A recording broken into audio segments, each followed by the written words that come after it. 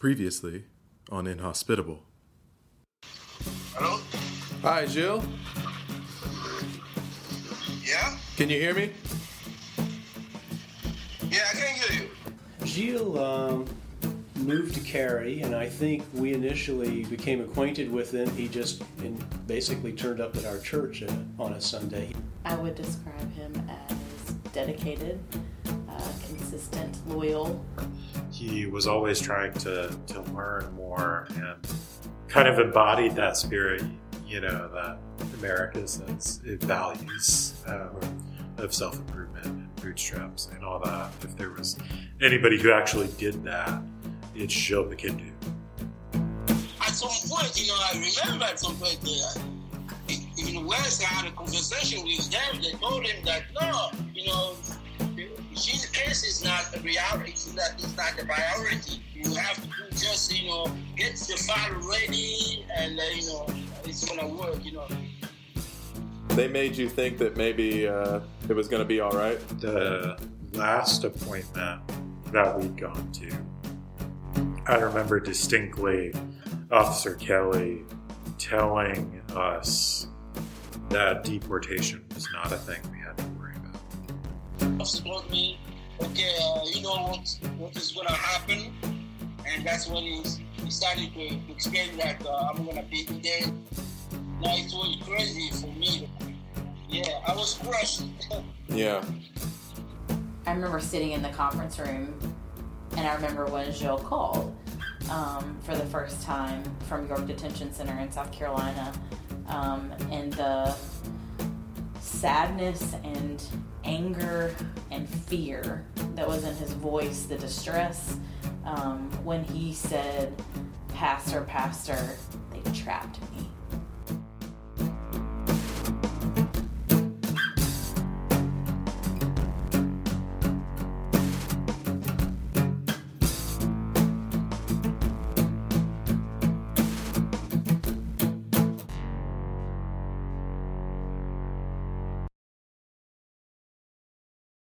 Bikindu's immigration attorney said the Republic of Congo sponsored his visa, then turned around and pulled it not long after he arrived in the U.S. He refused instructions from his government to testify falsely that the government was uninvolved in a massacre that occurred. The lawyer. Last time on Inhospitable, we heard the story of Gilles' unexpected detention by Immigration and Customs Enforcement. Gilles had spent years in the United States under an order of supervision, which allowed him to work and live with temporary documentation. For over 10 years, he cooperated with all of ICE's demands and worked and lived as any other American. After the Trump administration radically altered temporary statuses in the United States, Gilles Bikindu was tricked and trapped by ICE and put in jail.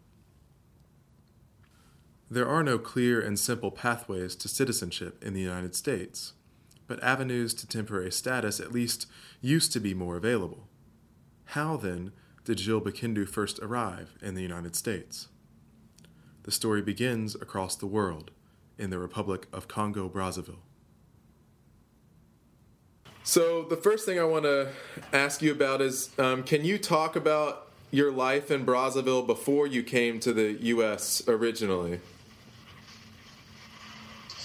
Yeah, originally, I was living a normal life, I was working as a civil servant, so, yeah, it was pretty normal life, even if, it's not always, the way you want it, and, we always face poverty, but it was a normal life. Well, I can talk about Congo for a long time, as it turns out. So the key thing, or there are a few key things to know. This is Dr. Brett Carter, an assistant professor at the School of International Relations at the University of Southern California, and an expert on the history of Central Africa, particularly in Congolese history. The first thing he wants us to know is that there are two Congos. Right, so there are two Congos, the Republic of Congo, which was colonized by the French government, and then, of course, the Democratic Republic of Congo, also for a time known as Zaire, which was colonized by the Belgian government. The Republic of Congo claimed independence from the French in 1960. There was sort of a period of political turbulence that followed. The two countries, the Republic of Congo, with its capital in Brazzaville, and the Democratic Republic of Congo, with its capital across the river in Kinshasa, have established boundaries based first on their history of European colonization. The Congolese achieved independence in the 1960s during the Cold War, but not without bloodshed. The main political factions in the Republic of Congo have strong geographic centers of gravity, a northern faction and a southern faction. In 1967, the northern faction seized power.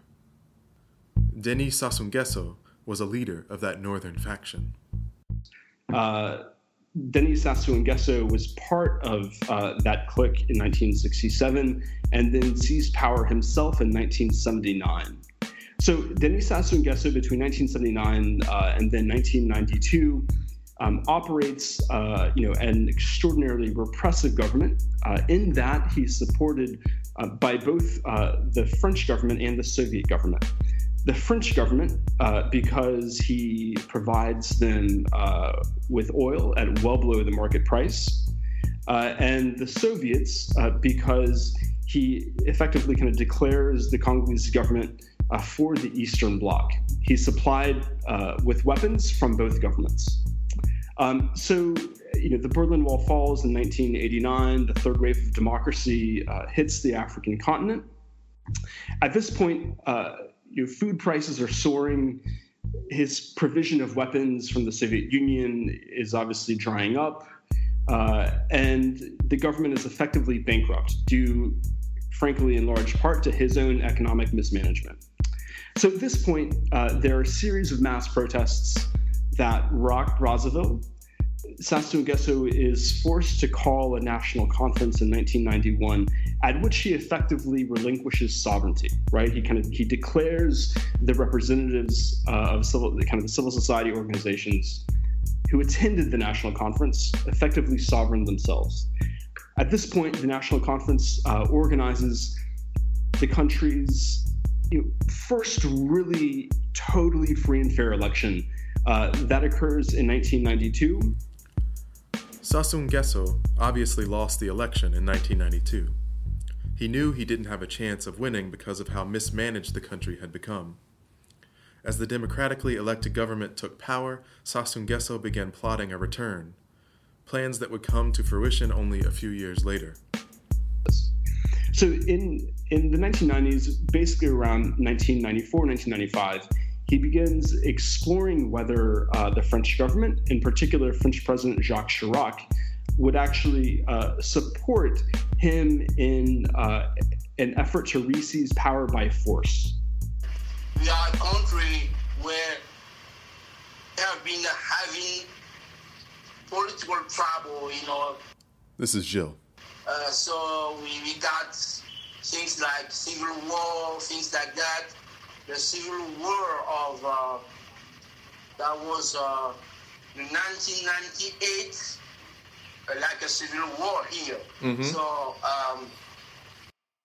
the 1998 Civil War began in 97, but the dramatic violence carried over into 1998 and beyond. So whenever Congolese citizens talk about the June 5th War of 1997, which lasted between the June 5th and, say, mid-October, this was really Sassou Nguesso's effort to reclaim power by force, again supported by the French government with weapons, with finances, and supported also by the Angolan government in a really decisive military intervention between mid-September and mid-October 1997. So Sassou Nguesso retakes Brazzaville in October 15th, 1997, or around October 15th, I should say, 1997. And after that, he authorizes a 3 to 4 day pillage of Brazzaville's southern neighborhoods. Now, he does this for two reasons. One, economically, he has to compensate his soldiers, right, who've just fought on his behalf. And, one kind of cheap way for Sassou Nguesso to do so is to simply let his soldiers, again, all of northern extraction, basically pillage the southern neighborhoods, take whatever they want, steal whatever they want, etc. The other reason he authorizes this 3 to 4 day pillage of southern neighborhoods by northern soldiers is, frankly, to punish ethnic Lari and other Congolese citizens of southern extraction. Like a civil war here. Mm-hmm. So we fled because for security, we fled, and we ended up to the other Congo. We went there, as a refugee with my family. Gilles is a member of the Lari ethnic group Carter mentioned before, the victims of the pillaging after Sassou Nguesso retook Brazzaville. The Lari became Sassou Nguesso's primary focus of violence and repression as a symbol to anyone who would resist his regime.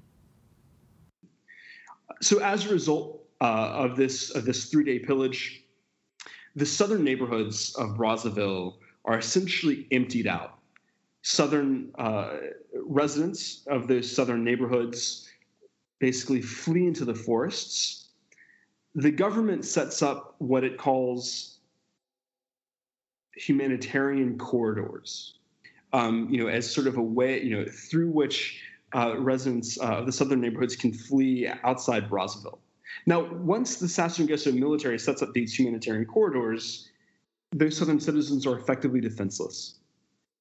And so these humanitarian corridors become the locations of a series of massacres that the Sassou Nguesso military perpetrates against ethnic Lari and other southern citizens. Now, these sorts of atrocities continue certainly through the end of 1997 into 1998, and then 1999 as well. Finally, by say spring 1999, the government has persuaded the United Nations that refugees who fled to Kinshasa during the 1997 civil war could indeed return to Brazzaville and other parts of the country. So the UN in Kinshasa agrees to repatriate Congolese refugees from Kinshasa to Brazzaville. When these refugees, again, all of southern extraction, arrive in Brazzaville, they do so at the seaport, right, which is colloquially known as the beach. And at some point, the government here was asking to people who fled the country back because there was no more war, and the peace was secured for the people. And we knew that they had nothing to do with that. There was no problem. So for them, they can come back. I was no military. I was not in the like a politician or something like that. So we accepted to come back. But the thing is, when I came back, we were crossing, the Congo River, because our capital city, Brazzaville, and Kinshasa, the capital city of DRC, it's just a separated Congo River. Right. So we crossed. Gilles had no political affiliation in the Civil War. He was not a part of any resistance to the Sassou Nguesso regime. His family was simply caught in the middle. Because of their ethnicity, that of the Lari, they escaped to Kinshasa across the river from their home.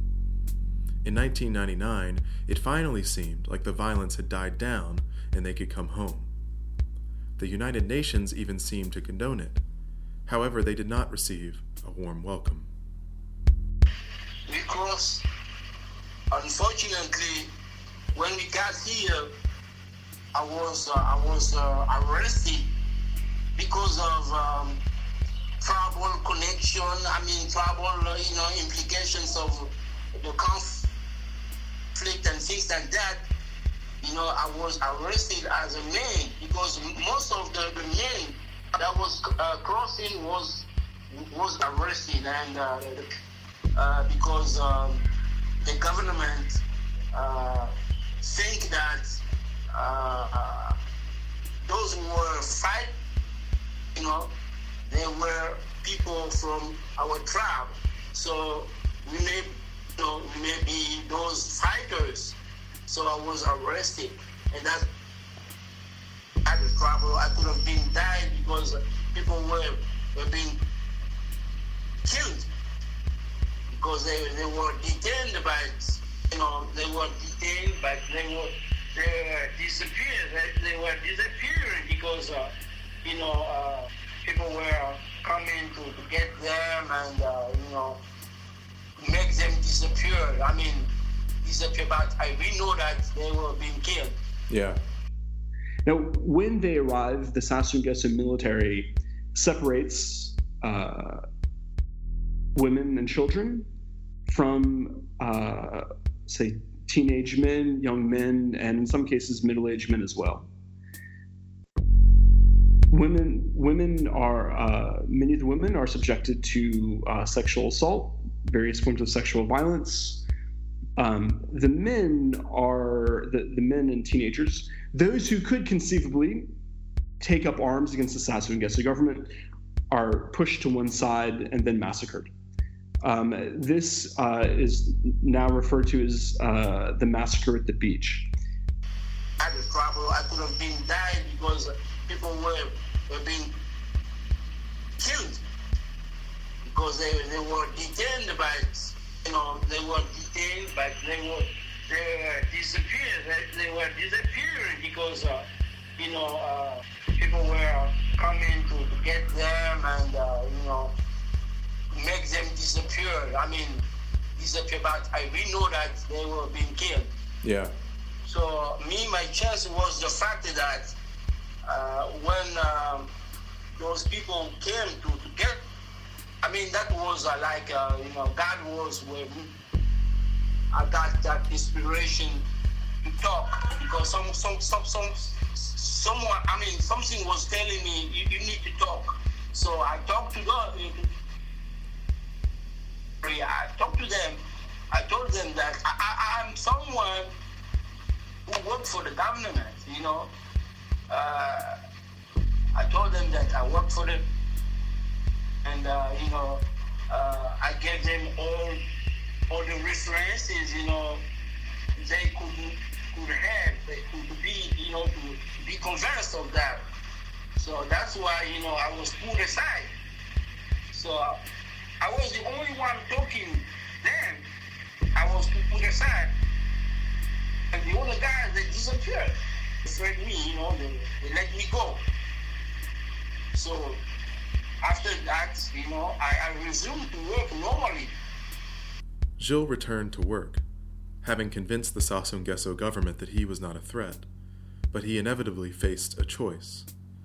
As international attention began to focus on the Congolese government, the massacre he witnessed became a central issue. Would he stay as the gaze of the world and his government turned to him, or would he flee? Ultimately, Gilles knew he had to seek asylum.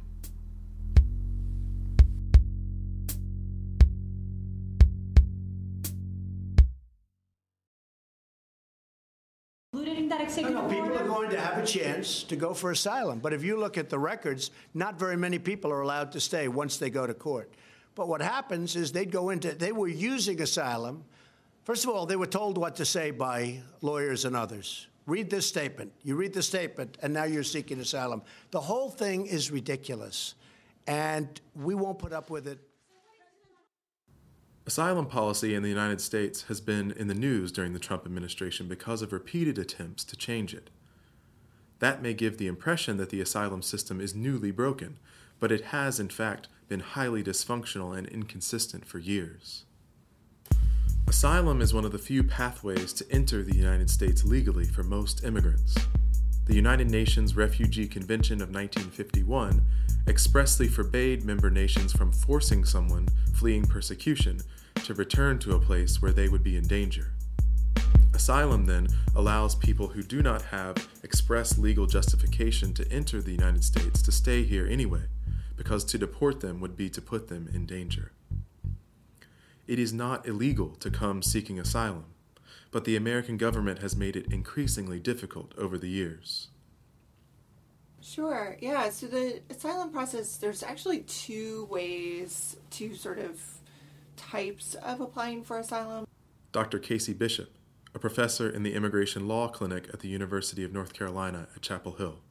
There's an affirmative asylum process and the defensive asylum process. The affirmative asylum process is that if you have entered, you have to have left your home country. So asylum, somebody who's seeking asylum, you're essentially trying to prove that you are a refugee under the law, which means that you have a well-founded fear of returning to your home country that you either have been persecuted or have a well-founded fear of future persecution on account of one of 5 protected grounds. So race, religion, nationality, political opinion, or membership in a particular social group. So if you for affirmative asylum, if you are here in the United States and have come here and have not been in a situation where you have been picked up in crossing the border or have presented yourself right away as someone who's seeking asylum, you may apply for asylum within 1 year of arriving. And that's considered an affirmative asylum application. Affirmative asylum applications aren't handled in a courtroom. Instead, they're handled in asylum offices, where individual officers handle the asylum claim. Dr. Bishop explained that while an attorney can be present, this is primarily an inquisitive process, not a defensive one. They are adjudicated in an informal interview setting, so that somebody submits the Form I-589 along with all sorts of supporting documentation and a personal statement, affidavit or declaration, and then submits all this evidence and then gets a chance to tell the story in an informal interview. I say informal because it's in an asylum officer's office. It's not adversarial in the same way that like a court proceeding is, etc. The officer is giving the asylum applicant an opportunity to tell his or her story. If there is an attorney present, then the attorney sometimes has an option to interject or intervene, correct or clarify, or suggest questions that the officer might ask to elicit information about the story, and sometimes can do a closing argument, but generally the attorney is not doing a whole lot of talking. It's the client applicant at that point. When the asylum officer hears the story, they have a decision to make. They can grant asylum, or they can refer the case to immigration court, at which point the asylum claim goes from being affirmative to defensive. Many immigrants, however, don't get the chance for an affirmative asylum claim. They are immediately placed into removal proceedings and forced to defend their claim to asylum, with or without a lawyer. That then is sort of a defensive asylum application claim when somebody's in immigration court, because they're seeking asylum as a defense to deportation. People who are crossing the border and presenting themselves at a port of entry or being picked up when they cross the border, or even if they're entering lawfully but then presenting themselves right away, are often put into removal proceedings, and so have the opportunity to raise an asylum claim in front of the immigration judge, but they don't get that sort of opportunity to apply first at an asylum office. Gotcha. So a defensive asylum claim can arise just when somebody is immediately put into removal proceedings and then can apply for asylum, or when somebody's referred from an asylum office. Once you're in immigration court, the linchpin of any asylum claim is persecution. USCIS official documentation describes it as persecution due to race, religion, nationality, membership in a particular social group, or political opinion. The trouble is, not everyone believes the persecuted. But the truth is, whether you have a lawyer or not, your odds of success to a frightening degree may be dictated by where you are. In San Francisco, immigrants are deported in 36% of cases. In Charlotte, the number jumps to 84%. In New York City, only 24% of cases result in deportation. In Atlanta, the rate is almost 90%. There are massive geographical disparities when it comes to deportation cases. Some regions of the country have courts and judges that are incredibly hostile to immigrants and incredibly unlikely to believe an immigrant's story. The same is true for asylum claims. In 2017, Reuters followed the story of two women from Honduras who had remarkably similar stories. They both tried to oust violent gangs from a school campus, and both became targets of gang violence. Both fled with their children via Mexico to the United States. Coincidentally, they met when detained in Hidalgo, Texas, and applied for asylum while detained at Atrezia, New Mexico. But then, one had an asylum hearing in San Francisco, and the other in Charlotte, North Carolina. The woman in California got asylum, and the woman in North Carolina did not. It's not just different courts. We have quite a number of of immigration courts all over the country. Hans Christian Lennartz. But it's a discrepancy among judges within a court. For example, in the New York Immigration Court, which has a huge number of judges, you can imagine New York City, there are some judges who grant something close to 90% of the asylum cases that come before them, and there are others who grant something like 8%. It's extraordinary, the difference. Reuters found out that the judge in Charlotte, Stuart Couch, orders asylum seekers deported almost 90% of the time. The judge in San Francisco, on the other hand, deports asylum seekers only 43% of the time. Judge Olivia Casson in New York City deports asylum seekers 7% of the time, and Judge Monique Harris in Houston deports them 93% of the time. Well, Stuart has one of the lowest rates of approvals of asylum applications in the country. That's Marty Rosenbluth, the only immigration attorney who lives in Lumpkin, Georgia, where Stuart Detention Center, one of the most notorious immigration detention centers, is located. The average immigration courts as a whole, the average approval of asylum claims is around 45%. Stuart's 5%. So we're way lower than other immigration courts.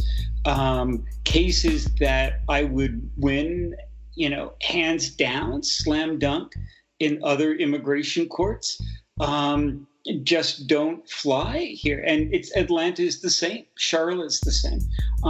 Atlanta, Charlotte, and Stuart are all under the jurisdiction of the Atlanta court. So they tend to make decisions on a very similar basis. The principal organization that gathers this data, called TRAC, it's out of Syracuse University. Hans Christian Lennartz. But they have tried to control their statistics for the quality of cases or that kind of thing. And since cases are randomly assigned to immigration judges, any judge that handles more than just a few dozen cases is likely to see the same mix of cases in terms of merits and origin points for the aliens who are claiming asylum and so forth as any other judge. So controlling for that doesn't seem to at all explain the wide variance. It seems to be an issue mainly of the extent to which a judge is willing to believe the word of the person claiming asylum. Yeah, Yeah, so the asylum is really discretionary. Casey Bishop. When it comes down to it, although there are certainly elements that somebody has to meet in terms of what there's a lot of discretion within that in terms of what amounts to persecution, what qualifies as a particular social group, and then there's credibility is a huge aspect of it. So there's a lot of discretion then that judges have in terms of deciding when somebody is credible or not. And we do see that a variance in terms of around the country. So the asylum offices are regional, the courts are also regional. Not every state has its own immigration court. And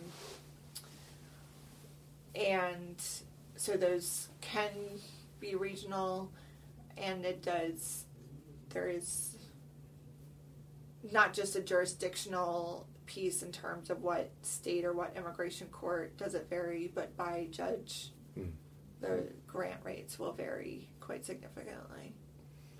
It appears as though many judges have made up their minds about how many people are truthfully seeking asylum and how many are not. The variation of asylum grants is just too wide to be random, and it appears to come down to the extraordinary bias in one direction or another of individual immigration judges. One of the cases I had down here, which, thank the Lord, we ended up winning on appeal, but it was a guy from Somalia, had been kidnapped by al-Shabaab. They threatened to kill him if he didn't join al-Shabaab. He was kept in an underground cell for 2.5 weeks. He was beaten and tortured on a daily basis. They showed him corpses of people who had been tortured to death. And eventually he agreed. He said, okay, I'll join al-Shabaab. I just want to go say goodbye to my mother. And they said, okay, well, you have to come back in 3 days. So, of course, he didn't come back in 3 days. So they came looking for him. And his family was hiding him in this mud hut where you couldn't tell from the outside that there was a hidden room, but he could see out. And he saw his grandfather and his best friend executed in front of him because they wouldn't reveal where he was hiding. And the judge said, well, I don't think that reaches the level of persecution. Yeah. On what planet? Yeah. So, I mean, in order to show that you have a reasonable fear of being killed, you pretty much have to already be dead. Judicial discretion has produced a wide range of ruling, including decisions that rise to the level of absurdity, like the case of this Somalian man. At the same time, many judges believe that this is simply how the law should work. Instead of innocent until proven guilty, which would see more asylum claims believed, the system works on a principle more akin to guilty until proven innocent. That is, in fact, how the law does work. And it's not just asylum cases. One of the very first cases I had out of law school, it was this young, I can say kid because he's young, was younger than my son is now, but this young kid who was accused of being a member of a gang. And they were trying to deport him on that basis. And every attorney always says that their clients are choir boys. I know, but this kid was a choir boy. He really was. And he was in junior ROTC and, straight A student and all this other stuff. And, I actually had to prove in court that he was not a gang member. Now, how do you prove a negative? Right. I mean, how do you prove that somebody isn't something? And, we won that case, but it was a really tough struggle. This broken system has existed for decades. It is not something that magically appeared during the Trump administration. And Gilles Bikindu walked right into the middle of this fractured process when he fled the threat of violence in Brazzaville.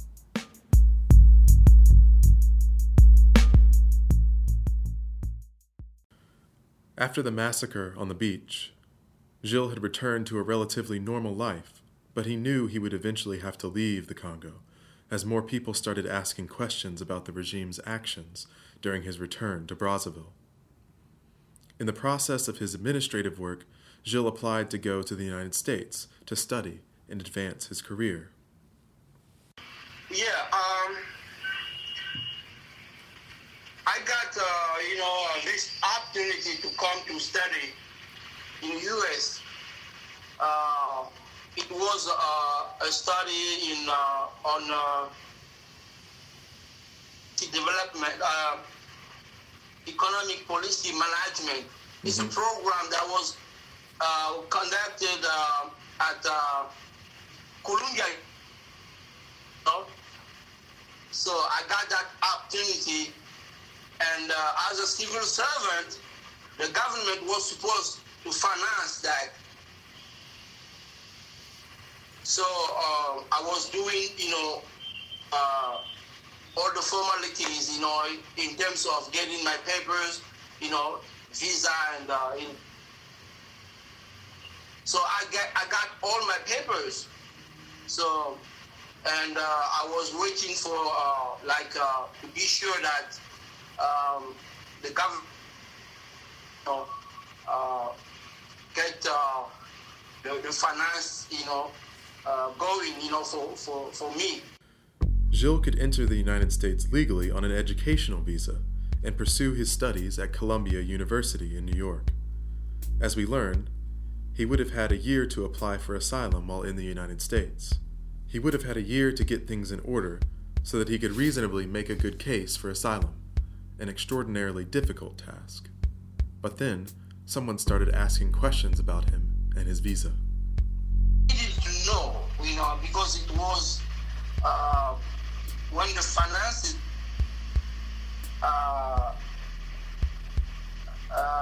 was about, Yeah. They needed to know, the government, they needed to know, to make sure who is this guy who, we are going to finance.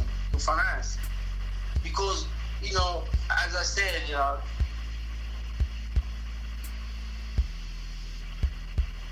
coming to the United States for people living here is not something ordinary, I would say. Yeah.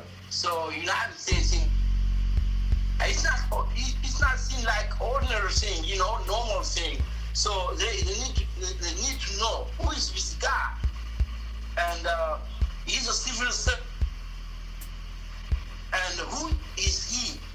Yeah. So that was something that was going on. So, and they when they was looking to know, and it happened. They found out that I was one who was incarcerated during, of people from the DRC, and Right. I was released, When the government found out that he had witnessed the events on the Brazzaville beach and was applying for an educational visa, the government saw an opportunity for each party to come out on top. The UN was looking at what happened in the Congolese Civil War, and there were questions about what had happened on that beach. There were groups in France and other international locations advocating for the victims and their families. So the government was going to put on a nationally televised trial that would exonerate them of any wrongdoing. If Gilles played his role, they would pay for his education. So at the same time, the government was a pressure from the families of those who disappeared, because they organized themselves to know the truth, backed by international opinion, International Association for Human Rights, things like that. So the government was pressured, and the government was trying to organize a trial, Yeah. to demonstrate that not killed, and they was not responsible for the disappearance of things like that. So someone like me could help. Right.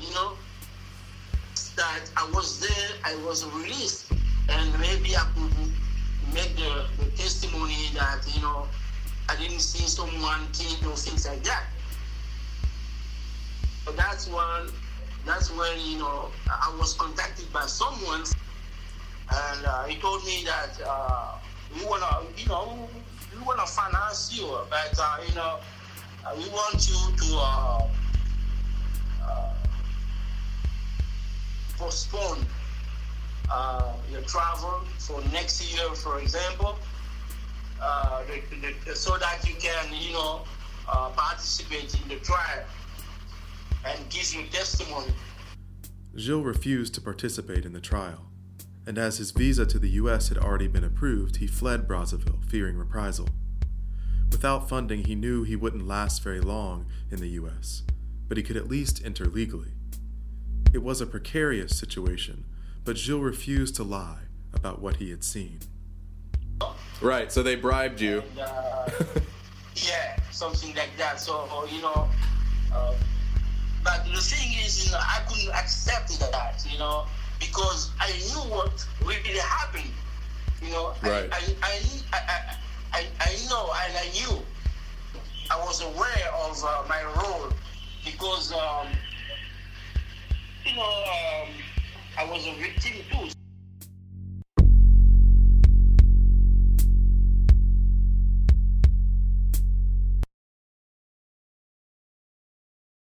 But does that account kind of compare with the history as you know it, including what happens after the massacre on the beach with the show trial and all that? Yeah, I find Gilles' account entirely consistent with my knowledge of the country. Brett Carter. I have a very good friend who's about my age. He was a teenager during the 1997 Civil War. In a separate massacre, he was lined up, with a group of ethnic Lari young men. The person in front of him was killed. The person behind him was killed. For some unknown reason, his life was saved. Right? I mean, these sorts of massacres. So it's entirely plausible that Gilles was able to talk his way somehow out of that fate. And it's entirely plausible that, as a longtime civil servant, he could kind of plausibly somehow persuade members of the Sassou Nguesso military that he was not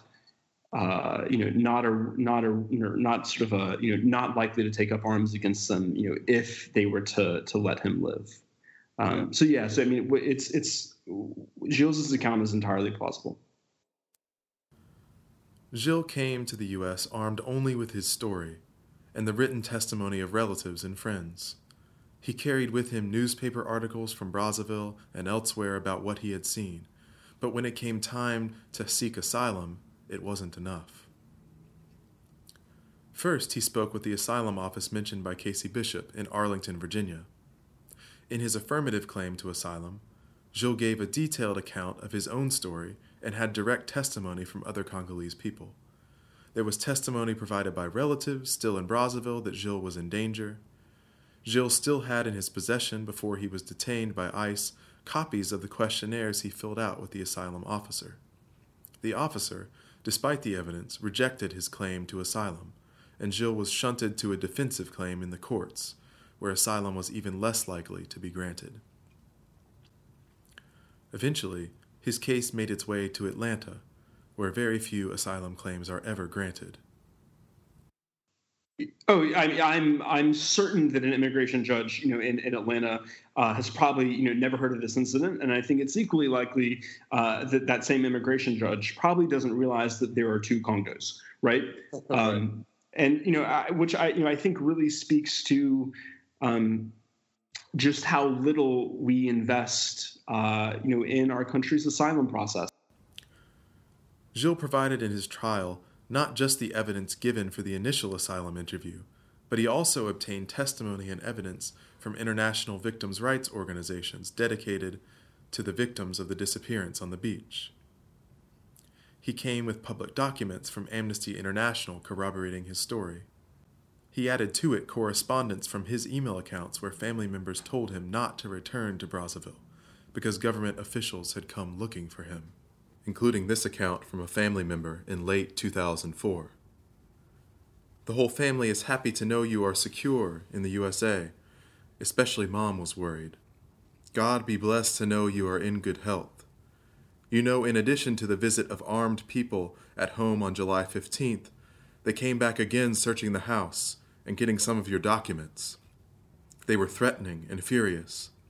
It happened on Monday, the 22nd of November. We keep on praying to God for you. Be well, Gilles. The whole family hugs you.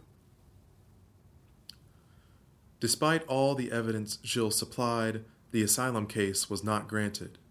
In fact, one of the reasons given by the immigration court for the denial was, quote, lack of details on material points, and that he had not been consistent enough in his written testimony and oral testimony about what had happened to him.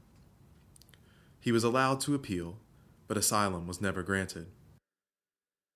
Given all the stuff that we've talked about, given the fact that Gilles is an ethnic Lori, that he, given his claim that he was arrested during the massacre on the beach and then bribed to perjure himself, I mean, in your expert opinion, does he meet the standard to be granted asylum?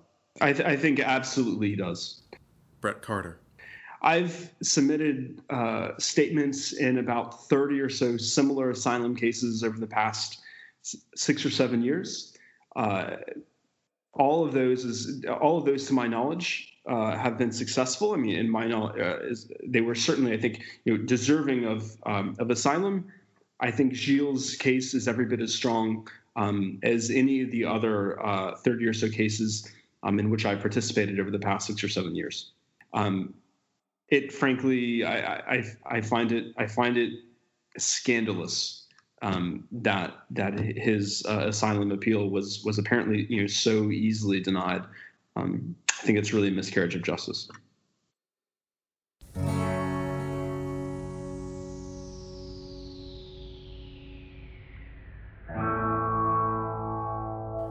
Gilles' case is like thousands of others in an asylum system that doesn't make room for people with credible claims.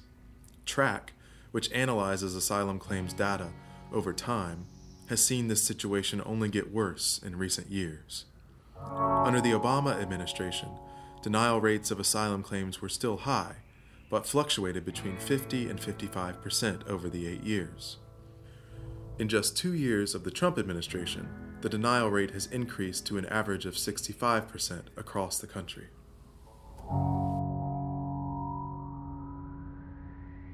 It's really, really hard. Really hard. I was kind of hopeful. Frankly, as an American citizen, I really believe that we owe more to people who file for asylum, right, and who seek protection from the United States. I mean, we talk a lot about our country's own ideals, right, the ideals on which we were founded, and it seems to me that offering refuge to citizens who have endured so much and who would likely experience those same tragedies if they were forced to return. I mean, I think that we owe them that as Americans.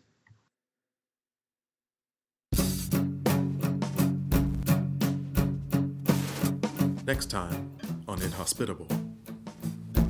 Can you describe Stewart Detention Facility? What was it like, the one in Georgia? I mean, it's I would say no one would like to be in that condition, right? So, yeah.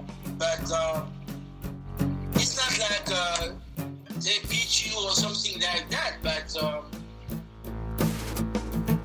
yeah. We'll enter the realities of detention centers in the U.S. and the massive profits made from the immigrants imprisoned in them. Inhospitable is a production of Greenwood Forest Baptist Church in Cary, North Carolina. If you'd like more information about the podcast, you can visit inhospitableusa.org or follow us on Twitter at inhospitableusa.